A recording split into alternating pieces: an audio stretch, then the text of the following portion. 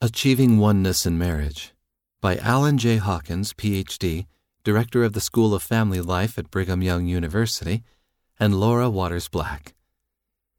An arch consists of two pillars that curve upward and fuse together, forming a single architectural support that can carry enormous amounts of weight.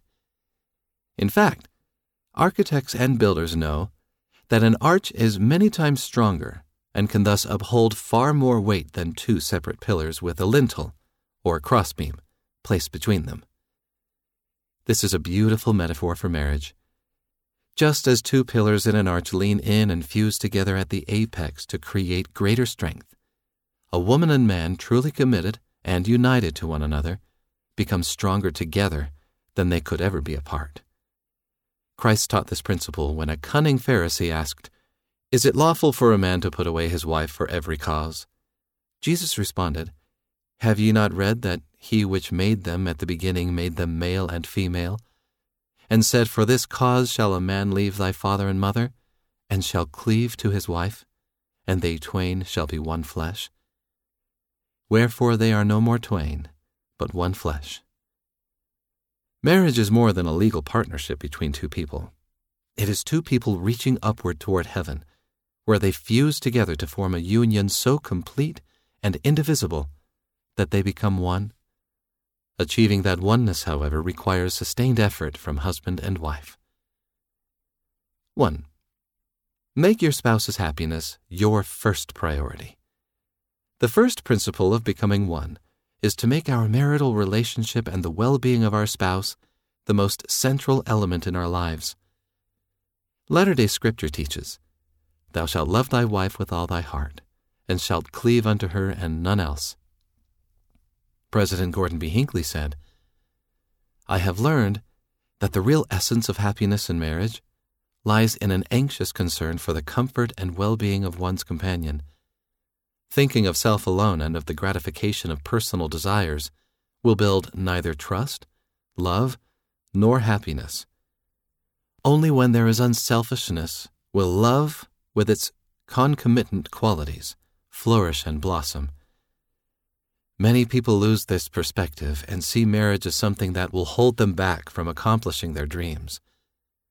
In reality, a gospel-centered marriage enlarges rather than shrinks us.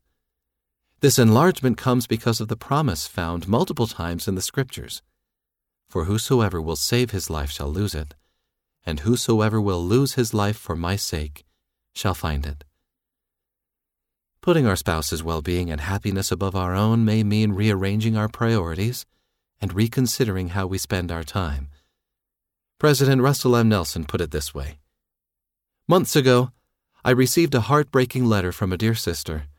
She wrote, 'My daughters and I feel we are in fierce competition for our husbands' and sons' undivided attention, with 24/7 sports updates, video games, stock market updates, and endless analyzing and watching of games of every conceivable sport. It feels like we're losing our front row seats with our husbands and sons because of their permanent front row seats with sports and games.' Brethren, your first and foremost duty as a bearer of the priesthood is to love and care for your wife."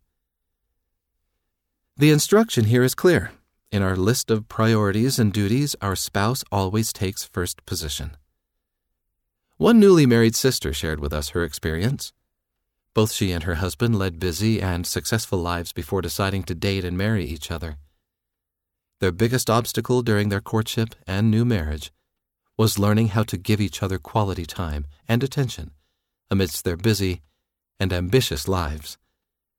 Eventually, they realized that a husband and wife can come together in a couple identity, what some like to call a we-dentity, while still maintaining their individual interests and strengths, and that couples should support one another's growth and development.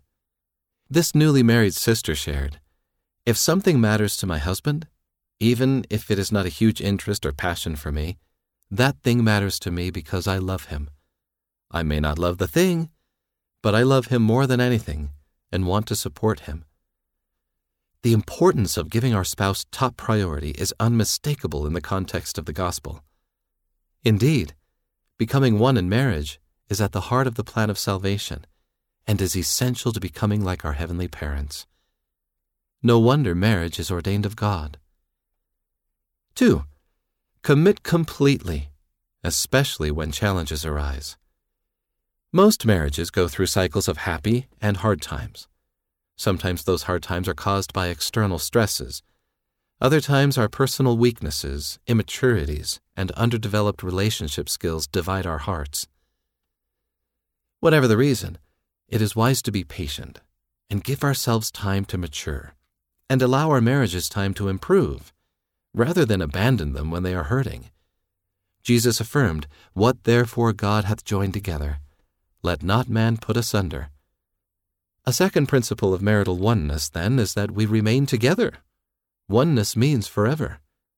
Sometimes married couples run into unanticipated problems and doubt their choice to marry. Research shows that more than half of married couples in the United States have thought seriously about divorce at some time, and about 1 in 4 married individuals have thought about divorce recently. Clearly, there are legitimate justifications for divorce. But ending the marriage is not the right solution for most marital difficulties. We should work hard to repair our marriages. President Allen H. Oakes, first counselor in the First Presidency, taught, "Under the law of the Lord, a marriage, like a human life, is a precious living thing. If our bodies are sick, we seek to heal them. We do not give up. The same should be true of our marriages. And if we seek Him, the Lord will help us and heal us." 3. Seek oneness through fidelity and marital intimacy. To be truly one in marriage, we must refrain from developing or maintaining intimate physical or emotional relationships with anyone online or in person who isn't our spouse. We must never divide our sexual desires. We invest our affection fully and exclusively in our spouse. This includes shunning pornography. If our health and individual circumstances allow, we also need to nurture sexual intimacy in our marriages, and not let that aspect of the marriage be neglected. Sexual inactivity robs a couple of one of God's most powerful gifts for uniting our hearts. As Elder Jeffrey R. Holland of the Quorum of the 12 Apostles taught, such an act of love between a man and a woman is a symbol of total union of their hearts, their hopes, their lives, their love, their family, their future, their everything. Sister Wendy W. Nelson, wife of President Russell M. Nelson, echoed this sentiment when she said, "As an important part of the expression of their love, the Lord wants a husband and wife to partake of the wonders and joys of marital intimacy." 4. Become equal partners. In the family, a proclamation to the world, we are taught that fathers and mothers are obligated to help one another as equal partners. As President Gordon B. Hinckley said, "In the marriage companionship there is neither inferiority nor superiority."